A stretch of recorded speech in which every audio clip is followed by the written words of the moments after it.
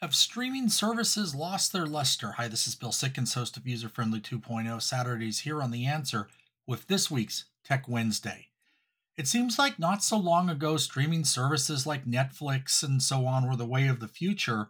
But recently, we've been starting to see a revolt among consumers due to high prices, unwatchable shows, and just basically too much market saturation. The days of them having unlimited budget to make whatever content can go out there are past. And the other thing of it is in addition to the rising costs, we're also seeing commercials. So if you want to save some money, you can, but you have to go in at a commercial tier, and they're making the cost to not do the commercials more and more. We're seeing among all these services quite an increase. For example, Disney Plus, when it launched, was $7 a month, and it's now double that, and they're talking about more. This week on User Friendly, we're going to talk about streaming media, the state of the industry, and what to expect this year.